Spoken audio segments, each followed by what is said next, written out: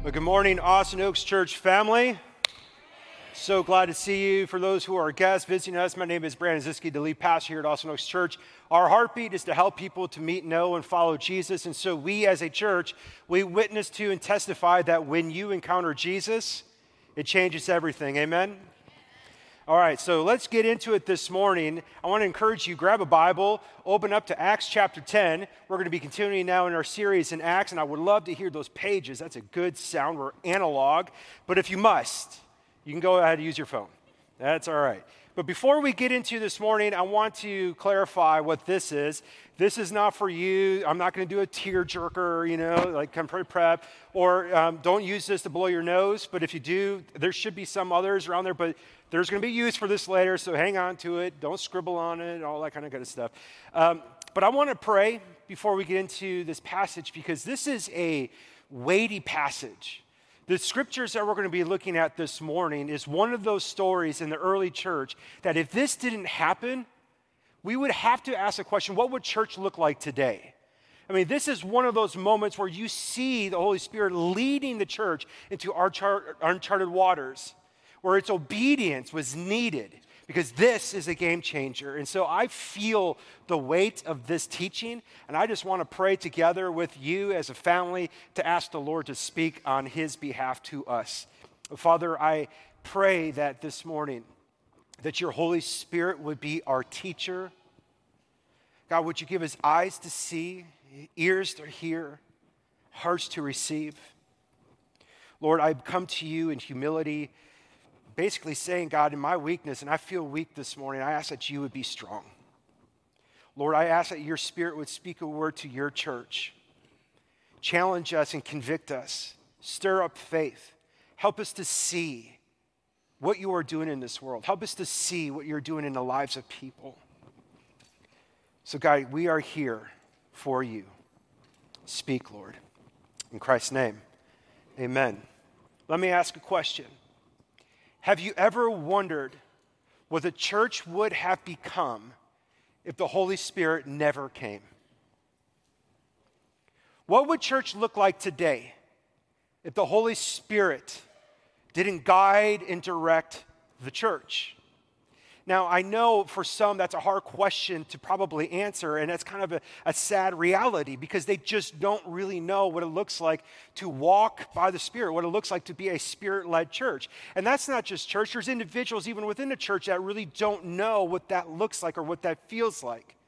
But let me propose to you what I believe a fair answer to that question would be, what a church would look like if the Spirit wasn't guiding it or directing it. I think the church would be a place that feels way more religious and less loving. I believe the church would look like that and feel like that. It would be a place that never rocked the boat, that never dared to get out of its comfort zone to go into uncharted waters. I believe the church would continue to be stuck in its preservationist tendencies and build a man-made religion, stuck in its cultural biases and stereotypes. I believe at the end of the day, a church wouldn't be loving other people the way God did. That's the inevitable result. If the Holy Spirit wasn't moving and leading the church, there would be people today that would never have the opportunity to respond to Jesus. Could this be the reason why today church seems to be lacking in power, forgetting that the mystery and the power of the gospel of Jesus Christ is for all nations, it's for all people, where we lay down our prejudice, our biases, and our stereotypes to go where the Spirit leads? Could it be that this is the reason why the church seems to be lacking in influence and more in this preservation tendency instead of taking its front row seat and getting on the front lines and being a history maker? This is an important deal because Jesus told the church, told his disciples, who would be the pioneers and the leaders of the early church, that he's going to go, and he's excited to go because when he goes, the Holy Spirit's going to come. And because of that, they're going to be able to do greater things. In Acts chapter 1, 6 or 8, which is kind of like the catapult for this whole series, Jesus is saying to them, it's like, listen, when the Spirit comes, wait for the Spirit, then you will be empowered to be my witnesses. Well, witnesses to what? To what I have done. Well, where? Well, first in Jerusalem, and then to Judea, And you kind of would hope that sentence would end right there. Oh, Samaria, to the edge of the world, to the ends of the earth, which was the Roman Empire. Right there, you get the sense that the Holy Spirit is all about leading its church, this new church, into uncharted territories. What would the people do? Would the people be obedient and to follow suit to move into the uncomfortable areas? Or would it just strive to preserve what it has? So this becomes an important question for us. We have to ask this question as a church, Austin Oaks. Do we want to be a church that preserves what we have, stays comfortable, hangs on to our religious preferences and biases? Or are we willing to be a church that will change the course of history? It's a vital question to ask. Acts chapter 10 is a defining moment in the story of the church. This story is so incredibly important that if it didn't go down the way that it did, we have to ask the question, what church would it look like today? In this story, we see this vivid, beautiful picture of the heart of God and what his movement is. We see the beautiful aspect of the multifaceted gospel on display. It's a story that we get invited to, not just to listen, but we actually get invited to partake in, to join in. We get invited to be part of this movement, to be part of an ambassador of reconciliation, to be one that's willing to tear down the walls of hostility, to present a relationship with Jesus instead of a religion. That's what we see this morning in Acts chapter 10. So let's start with Acts chapter 10, verses 1 through 2. At Caesarea, there was a man named Cornelius, a centurion of what was known as the Italian cohort. This is important, okay? We have to pick up the practice of when we read scriptures that we have to try to put ourselves into the shoes of the audience then and there. Because there's a lot of cultural weight when this is read. Like if you would have been back in those days hearing that centurion is now a character on the pages of the scripture, you're going to feel things. You're going to feel animosity. You're going to feel tension. You see, a centurion was a leader in the Roman Empire. He controlled an outpost of at least 100 soldiers in that area to be an advocate or an ambassador of Caesar himself, whom Rome declared to be the Son of God, the Savior of the world. Romans saw Jews as dogs. If you went against Rome, well, they would crucify you. They don't care if they harass you. They don't care if they oppress you. There's so much hatred between the Jews and the Romans. At Caesarea, this is a region in Judea. It was the epicenter of Roman cultural influence in the Middle East. They built a temple to worship Caesar Augustus there. It was part of Judea, but the Jews considered it not part of their nation because of how influenced it was by Roman rule. Cornelius, Caesarea, centurion, tension, right here on these pages. In fact, the spark that launched the Jewish-Roman War back in AD 66 started right here in Caesarea. History tells us, penned by Josephus, that Rome massacred 20,000 Jews in Caesarea alone. They're not friends. You want to talk about cultural bias and prejudice towards each other? Very present. But the fact that Cornelius shows up, a centurion shows up on the pages of the story of the early church, starts to tell us something. It's telling us that God is in pursuit of the unexpected. A centurion is someone that nobody would ever expect that God would pursue. In fact, if you weren't aware of this, centurions are oftentimes painted in a positive light in scriptures. It's not because the Jewish people, the disciples, saw centurions in a favorable light. It was more to tell us that God did. In fact, one of my favorite stories in the gospel is when Jesus was going around and a centurion came and asked for healing, and he basically said, just say the word, I believe. If you say it because you have authority, it will happen. Jesus startles the crowd and says, I have not found anybody with the kind of faith that this Roman centurion has in all of Israel. No wonder Jesus created enemies. It was a centurion who, at the foot of the cross, when Jesus breathed his last, the sky went dark, the earthquake happened. It was a centurion who said, surely he was the Son of God. but the earlier followers of Jesus wanted nothing to do with them. Cornelius is an unexpected candidate for the gospel. Verse 2 tells us that he was a devout man. He was a God-fearer. Him and his household. He was generous. He gave generously to the people, and he was a man of prayer. But surely not to Yahweh. We don't know. He was Roman. He's pluralistic, but he had a heart that feared God, and he wanted to do what was right. He wanted to please God. It's a fascinating story. Verse 3, at the 9th hour of the day, as he was praying, he clearly saw in a vision an angel of God come in and say to him, Cornelius. And he stared at him in terror, as we all would, and said, what is it, Lord? And he said to him, your prayers and your alms have ascended as a memorial before God. That's so beautiful. Because here's a person who has no clue about Jesus. No clue. God is at work in this world, friends. He's at work in people that you wouldn't expect God to be working in. Nobody would have pinpointed Cornelius as a candidate for the gospel, but God saw his heart that was warm. He was a God-fearer, and God sent an angel.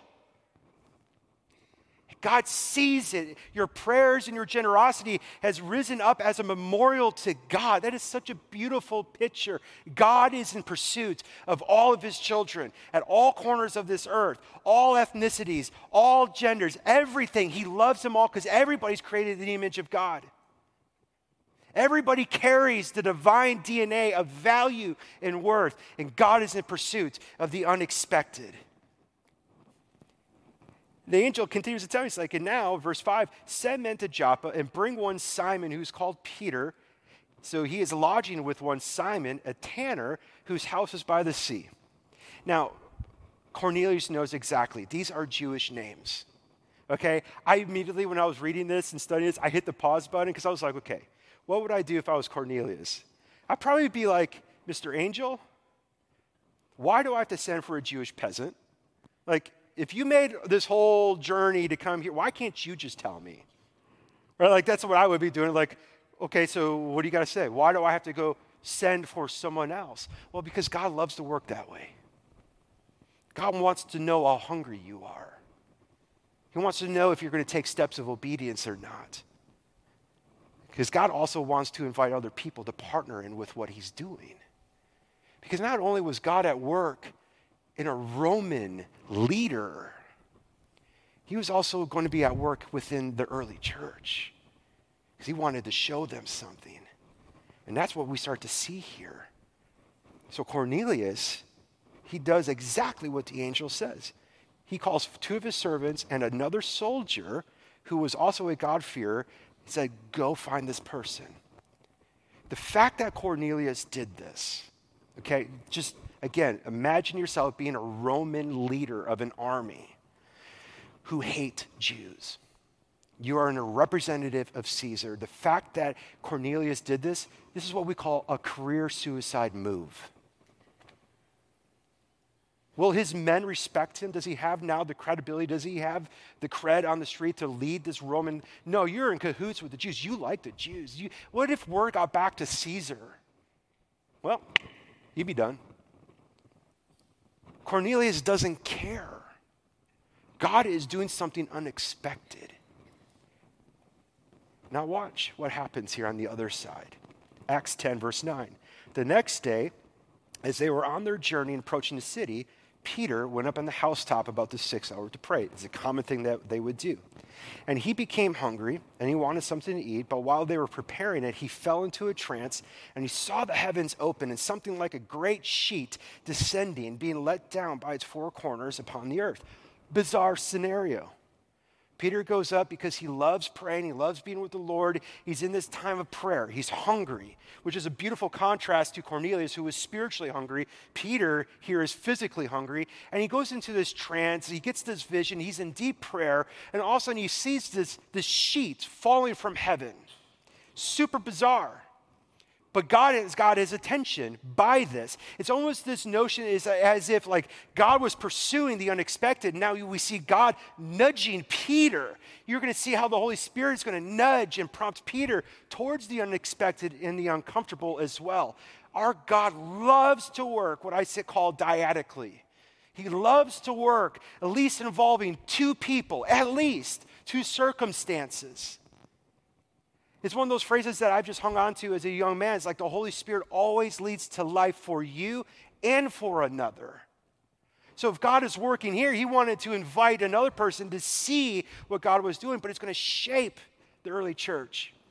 Verse 11, he sees the sheet coming down by the four corners upon the earth. Verse 12, and in it were all kinds of animals and reptiles and birds of the air. And there came a voice to him, rise, Peter, kill and eat. But Peter said, by no means, Lord. And it's actually in the Greek tense, it's very emphatic. It's the same way that Peter said to Jesus when he was walking around to wash his feet. No, Lord, you won't wash my feet. It's like this pride a little bit in there.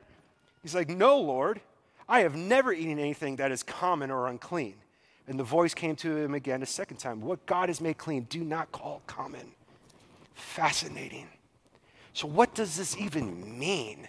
A sheet falls from heaven, and there's animals on it, and the Lord, to which Peter recognizes to be the voice of Jesus, says, rise, Peter, kill and eat. And Peter's like, not going to happen. I've never eaten anything unclean, and I ain't going to start now. What's going on? This is a 1,400-year religious custom, a religious practice that the Jewish people upheld. God gave them these food rituals, like of what to eat and what not to eat. And oddly enough, I'm reading the Bible through a year, and which I encourage you to do as well. But unfortunately, the book that I'm in and the chapter in right now is the food stuff. And it's all God's word is fun. This moment, it's hard to read. You're like, oh my gosh, if it has this hoof and that hoof, if it's cleaved and this cleave, it's got a feather and flies, and this can't. I'm like, oh my goodness, so thankful for grace. Seriously, it's exhausting. But they embraced this. The custom that God gave them was to teach them about the significance and the seriousness of sin and how sin defiles a person. And it was to teach them the significance and the seriousness of holiness, of being set apart for God's purposes. But what happens in a sinful heart, because we're prideful and oftentimes insecure, that creates these illusions of superiority, we turn religion into things that inevitably create prejudices in our hearts. Let me explain what I mean. The Jewish people took these food rituals over years and turned them into things that kept people in and people out. We are the uncommon, you're the common. We are the clean, you're the unclean. That was not God's heart. The nation of Israel was to be a blessing to all nations. And over the years, these cultural biases and preferences, which run deep in your life as well, Peter had no idea how that influenced how he saw people. The church is going to have to learn to let go of some of its religious preferences and biases in order to move with the Holy Spirit. That's what's happening here. Because Peter, in his Jewish identity, is just like, no, Lord, I will not rise and eat, which is kind of a bold thing to do. You're dictating to Jesus. Is he testing me? No, because he says it again and a third time. This imagery isn't about food. Peter doesn't know that yet. He just thinks it's about food. But as we read this story, and as the audience would have read this story, we would have pieced this together that God is moving in the heart of Cornelius, a Roman centurion. Now we also see in the same vein, God is prompting and nudging Peter, doing something in his heart as well. This is not about food. This is about people. And Peter doesn't make that connection yet. It's about all people, all ethnicities, male, female, all skin colors, all economic statuses. It doesn't matter where you're born or who you're born to. It represents everyone, including your worst enemy. But what's in the way here? A religious obstacle that has been created by man, which is what God never intended for it to become. This is deeply embedded in Peter. a 1,400-year practice. It was part of their identity. No, Lord, I will not eat anything that is common, anything that is below me, anything that would make me unholy. I will not do it. And Jesus drops the mic by saying, do not call anything common that I have made clean. That is a mic drop moment. And it's not that Peter's heart is against the Gentiles. It's not like he hates them. Because we already seen how God is moving amongst even the Samaritans at this point. But now the gospel is moving to the ends of the earth. Peter just can't get over the obstacle that's in the way. He can't see past the wall that his Jewish culture has built up over the years. A good thing that our Lord is an expert at tearing down the walls. Because watch what happens. Verse 17. While Peter was inwardly perplexed, which is another way of saying he was wrestling with God. He was seeking discernment. God, what does this mean? Behold, the men who were sent by Cornelius, having made inquiry for Simon's house, they stood at the gate and called out to ask whether Simon, who was called Peter, was lodging there. This is great, okay? There's some humor to this in my mind. At least that's the way I read this. Okay, so here we go. And so I lost my point. Sorry. Verse 19. And while Peter was pondering the vision, as he's in this moment wrestling with God, as the Holy Spirit's been nudging him and has his attention, the Spirit said to him, prompted him, revealed to him, however you want to think about it, behold, 3 fellas are at the door looking for you. Rise and go down and accompany them without hesitation. Context. Peter has no idea that this vision is about people. Persecution is now rampant against Christians. Peter looks out at the gate. He sees 2 servants and a Roman soldier dressed in his soldier garb. Do you think Peter would have went with them? The Holy Spirit's like, hey, Peter, before you judge and assume what they're about, go with them without hesitation. He forewarned him. He's like, go. This is where I'm leading. So Peter comes down and he does exactly what the Spirit of the Lord put on his heart to do. He goes down and he goes, I'm the one you are looking for, verse 21. What is the reason for your coming?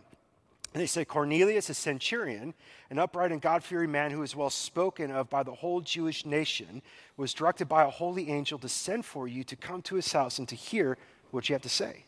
So he invited them in to be his guests.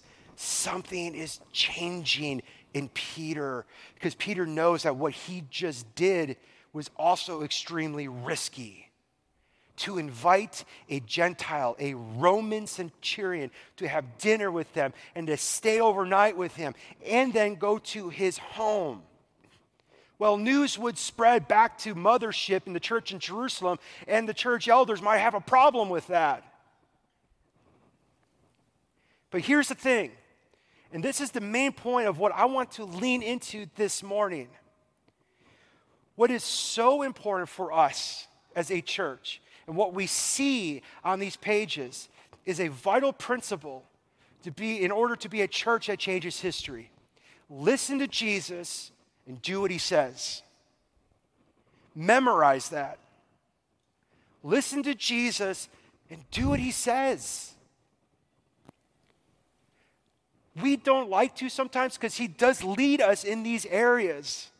He will make you confront the prejudices and the stereotypes you have in your heart towards other people, which is oftentimes why we don't like to listen to Jesus.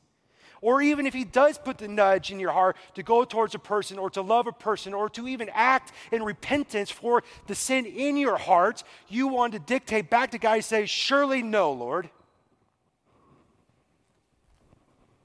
Listen to Jesus and do what he says. Both of these men got their directive by God when they were praying. Do you know that God does speak to us?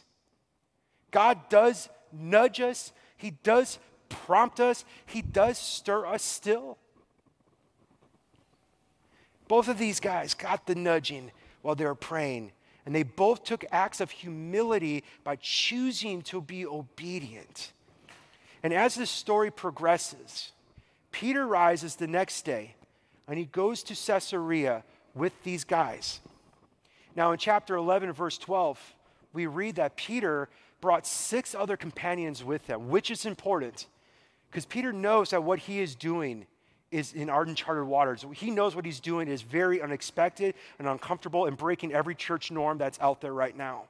So he brings 6 other people with him because in Jewish custom, the only way to prove a valid case was to have 7 witnesses of the situation. So you got 6 of his companions and Peter, that makes 7. So Peter's like, okay, I'm going to cover my bases because I know the word's going to hit Jerusalem church and I know I'm going to have to give account. So I'm going to bring these guys with me so they too can testify to what God is doing. So they go to Cornelius' home. Verse 25. I want to back up verse 24. And on the following day, they entered Caesarea. Cornelius was expecting them, and he called together his relatives and close friends, which is amazing. He's so excited. He wants to have his close friends and his family hear what God might say. When Peter entered, Cornelius met him and fell down at his feet and worshiped him. But Peter lifted him up, saying, "Stand up. I too am a man." Friends, this is so beautiful. We got to grab this. Both of these men, it's not just one or the other, both of these men are choosing to lay down their cultural bias and stereotypes of the other for the sake of the gospel. Both of them are doing that. The centurion, Romans hate Jews. They think they are superior. They're the great human race. They're the light of the world. Literally, that was their phrase they would use. And Caesar was the Son of God. We will teach them. Can you imagine? Cornelius in that moment could have taken advantage of his position, his power, and said, "It's right of you, Jewish peasant, to come when I ask." I mean, he could have done this. I mean, even Peter, he could have taken advantage of the moment as well. As Cornelius falls at his feet, can you imagine maybe all of the anger and the hatred and the bitterness and resentment that was in his heart? How dare you? You're right. You should be at my feet begging for forgiveness for all that you've done to my people. Neither of them did it. They both laid down their cultural biases and preferences of each other for the sake of the gospel because God was working. Powerful. Cornelius sacrifices his career. Peter, he knows what's going to happen. He knows the word that's going to spread. But something significant shifted. Watch what happens. "Stand up, for I too am a man." And as he talked with him, he went in and found many people gathered. And he said to him, there's this part in Peter here, you're like, yeah, it's going to take you a while, Peter, to warm up to this. But yet there's something beautiful in this statement. You yourselves know, okay, picture, room of Romans, right? Peter shows up, he's got his posse with him. You yourselves know how unlawful it is for a Jew to associate with you. It's kind of like, zing, we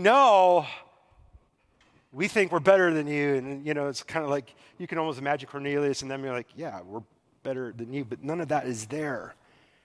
Something powerful happens now in Peter and what he says. So powerful. You yourselves know how unlawful it is for a Jew to associate with you or to visit anyone of another nation. God never said that to them, by the way. But God has shown me. God has shown me that I should not call anybody common, anybody unclean.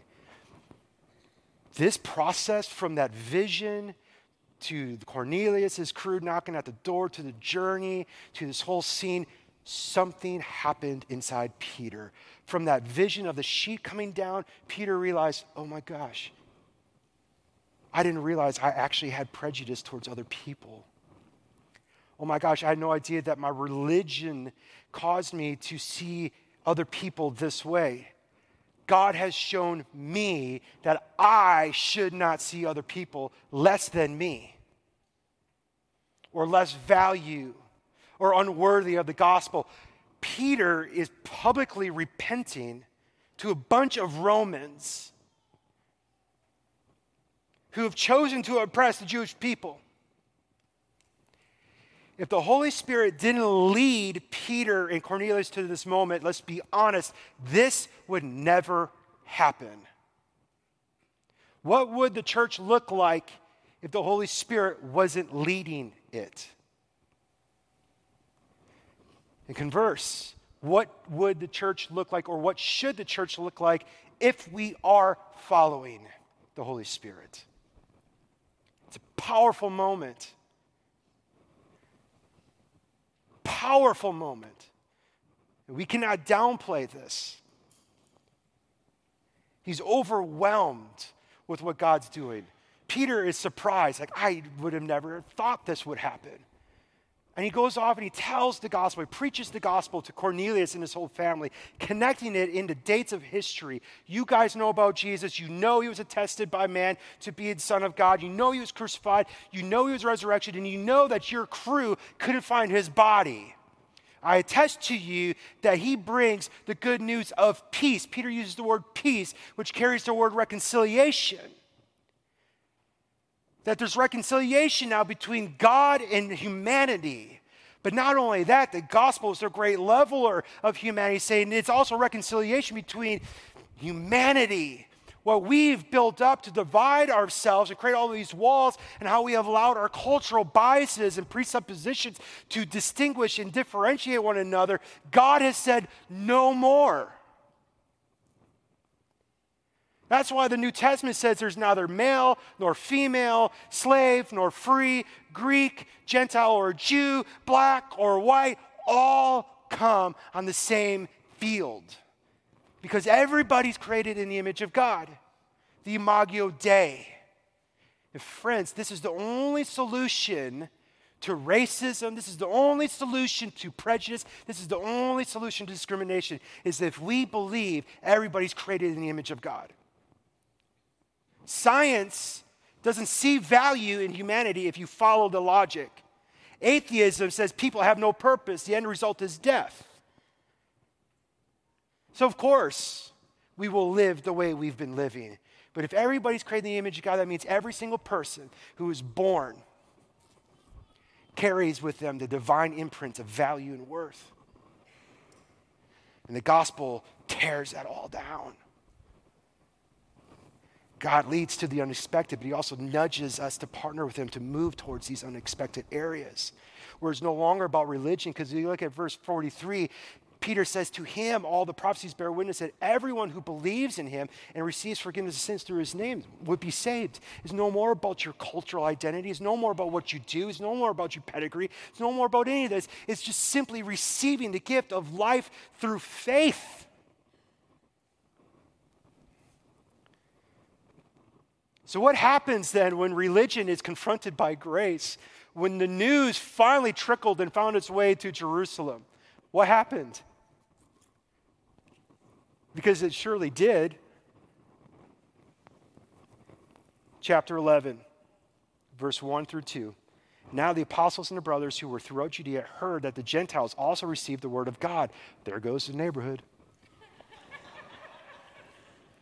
Like that's not like, oh cool, great headline. That's like a, what?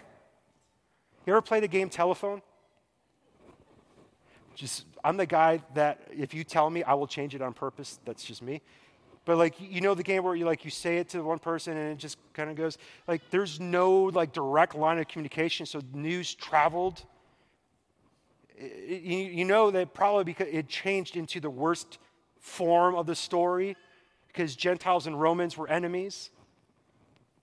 So when Peter went up to Jerusalem, the circumcision party criticized him, saying, you went to uncircumcised men and ate with them? How could you, Peter? You're God's guy. What were you thinking, Peter? And this phrase, the circumcision party, like these guys are assumed and implied to be followers of Jesus because they're part of the Jerusalem church. They were still stuck in the religious bias. And so Peter tells them, detail for detail, stat by stat, line by line, exactly what happened. He even said, you guys, right? I know. I even pushed back against Jesus, said, no, I won't do it. But how could I deny this? When I was preaching, the Holy Spirit fell on them just like it fell on us, and they're speaking in tongues, and we were all amazed. And we're like, what can we do? We can't get in the way of this. And praise God, church, that the church in Jerusalem here said, that's amazing. Praise God. And they rejoiced instead of saying, no, don't do it again. Peter, you're fired. We want a new leader. They rejoiced.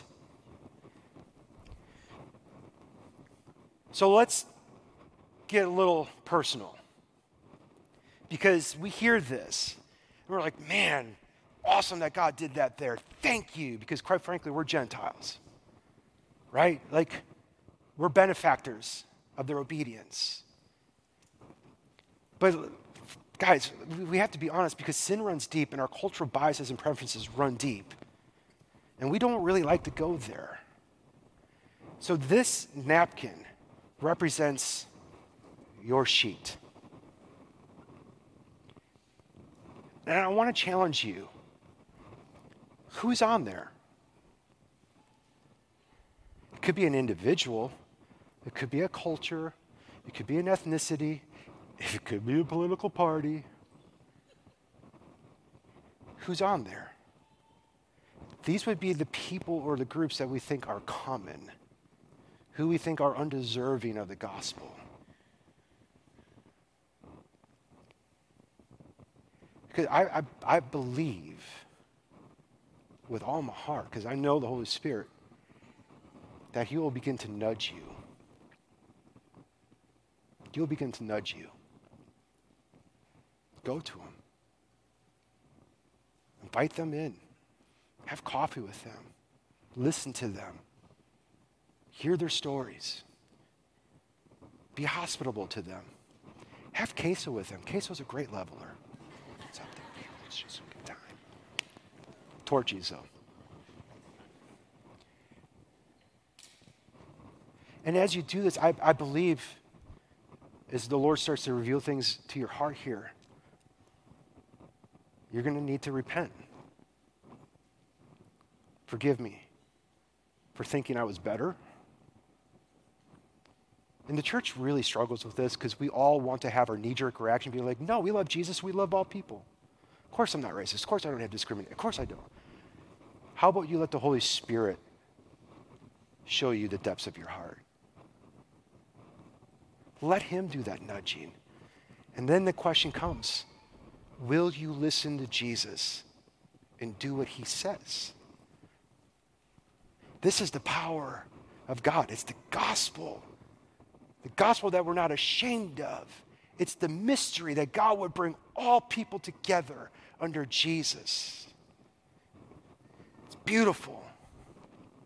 Because there's only one problem in this world, truly.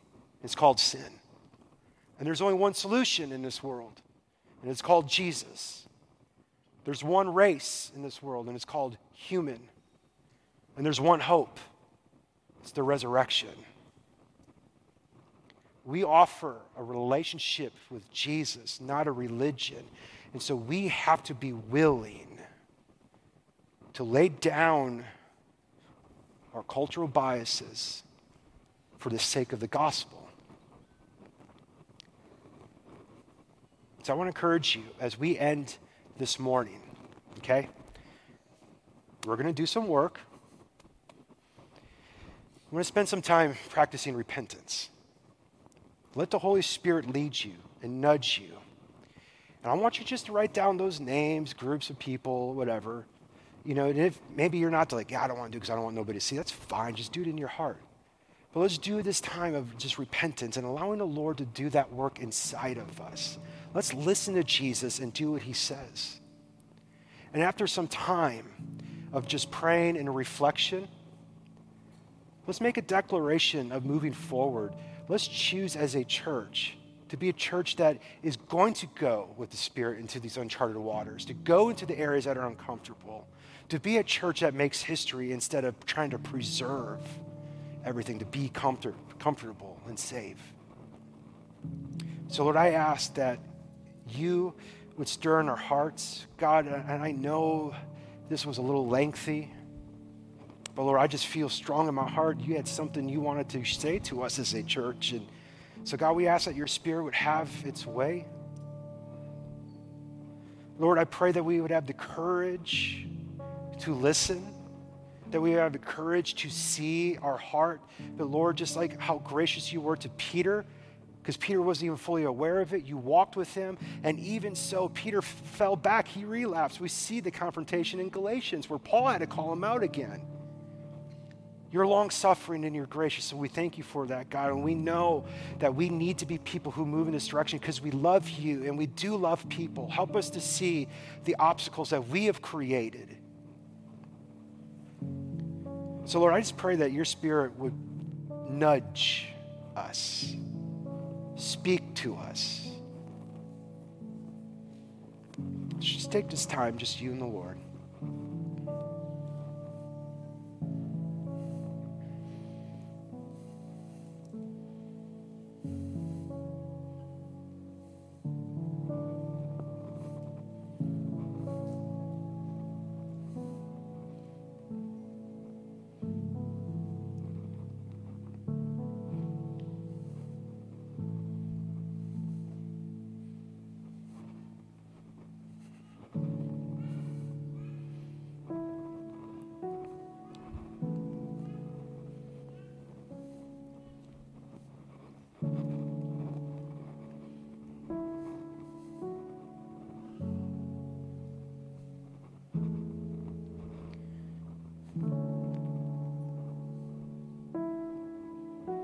Friends, we are to be witnesses of this beautiful gospel. Testify about our beautiful Savior. In Jesus, there is no discrimination. There is no prejudice. There is no elitism. And there shouldn't be in our hearts either. So as we identify and the Spirit makes that clear to us and nudges us, I want to encourage you. Will you, in the next 2 weeks, take a step towards that person? Will you choose hospitality? Will you choose to listen, to move towards in whatever way?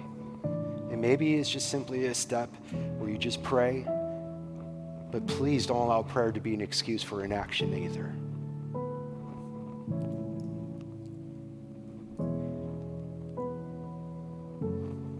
And I know that this can be a little heavy and somber. But as we recognize how the gospel works in their lives, there is cause for rejoicing. As we even see this in our own heart, we are quickly reminded how our Lord and Savior loves to forgive us and cleanse us and renew us.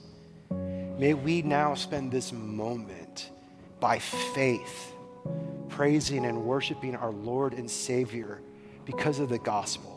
May we take our cues from the early church in Jerusalem when we hear this kind of report of how God's moving in unexpected ways, that we worship him and praise God together. So let's take this time, church, together. Let's stand and worship and sing because of this beautiful and great gospel. In Jesus' name.